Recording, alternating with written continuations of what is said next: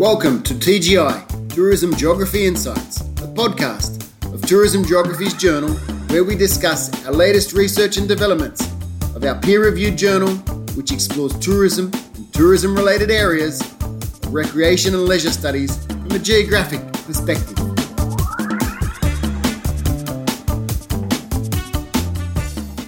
Welcome, listeners. In this podcast, I'm speaking to Dr. Dawn Gibson of the University of the South Pacific, who recently published a paper along with myself and Dr. Ben Ikento called Samoan Perceptions of Travel and Tourism Mobilities, the Concept of Malaga. So, Dawn, thanks for joining me. I enjoyed working on this paper. So, can you tell me what question or problem was the research setting out to understand? Thank you, Steve. This topic was basically based around Samoa and Samoan travel and looked at the basic motivations that Samoans have as Pacific Islanders for travel and how this differs from Western travelers, and where we know the Westerners to travel in search of the exotic other. For Samoans, to an extent, they are the exotic other. And so we looked at why they traveled. Okay, that's great. Okay, thank you. And can you briefly describe the background or the context of the work? So basically, this study was undertaken in Upolu, which is one of the main islands in Samoa. Samoa have two main islands, which are Upolu and Sabai. For those of you who don't know, Samoa is located northeast. It's an island located northeast of Fiji in the South Pacific. We looked at took interviews in the city. We had a survey and we also did in-person interviews. So we undertook the interviews in Apia, which is the capital of Samoa. Okay, so you went around in Samoa. So you went to the capital city, and you went to some villages as well. Maybe listeners would be interested in how you go about researching in the Pacific. Can you tell us a little bit about that, please? With the villages, we had to get permission from government departments, and then we visited 4 villages. In that, we had the interviews in the town centre, and these were conducted in Samoan. The interviews that were and the surveys that were undertaken in Apia were done in English, but due to the fluency of English or the lack of fluency of English in rural areas, we did this in villages using Samoan-speaking research assistants who then read the surveys out in Samoan, and people sat in groups and then completed the surveys, the questions one by one as we went through this. Great. Can you briefly describe what concepts or theories did you use to underpin this work? We used a mixture of tourism theories and which are basically Eurocentric or Western, and also theories of mobility and migration and why people travel. We thought the migration theory was a bit broader than the tourism theory, which is quite restrictive. And it had a lot of different local, regional, and national contexts in the mobility theories. For the Pacific, migration and mobility have been around for centuries, but the concept of tourism, not so much. And the concept of tourism to Pacific Islanders seemed to be very much a thing that Westerners did rather than they engaged in themselves.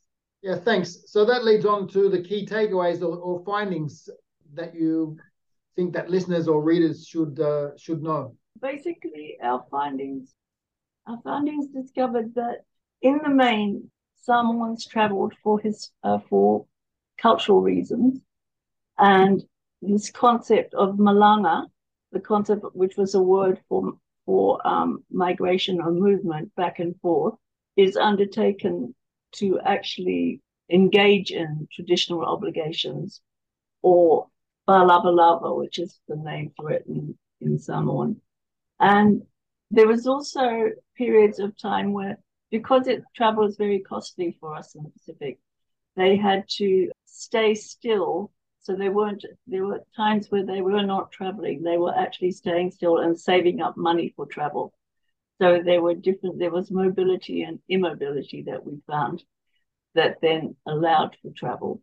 It was also interesting to find that in many cases, it was the youth that worked and saved the money to donate to travel and the spa lava lava.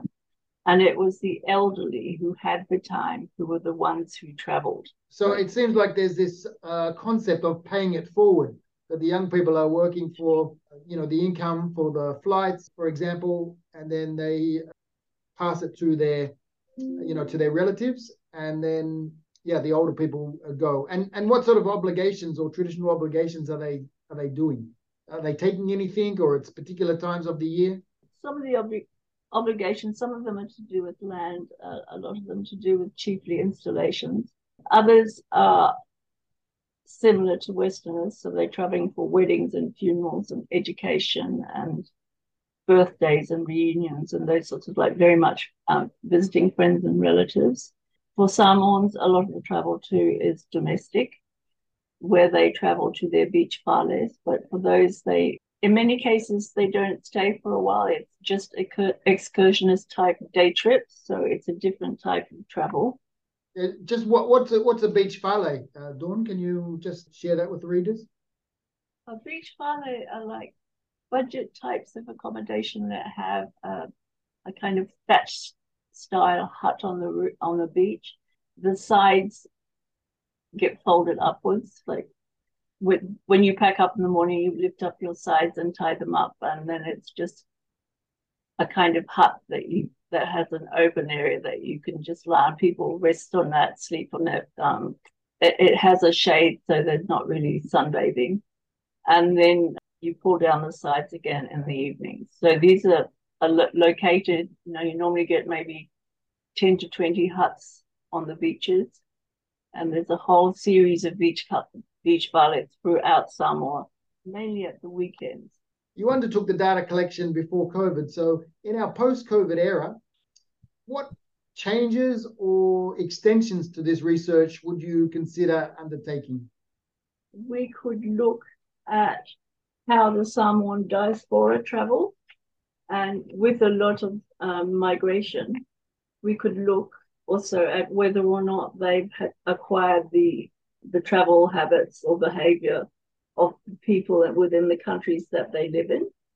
And so, where they're going to places with set holidays, they might be actually going on a holiday in, for example, Australia or New Zealand for a couple of weeks, because that is what their fellow New Zealanders or Australians are doing, and start engaging in that kind of holiday, or as well as holidays that are still linked to, or travel that is still linked to their traditional obligations.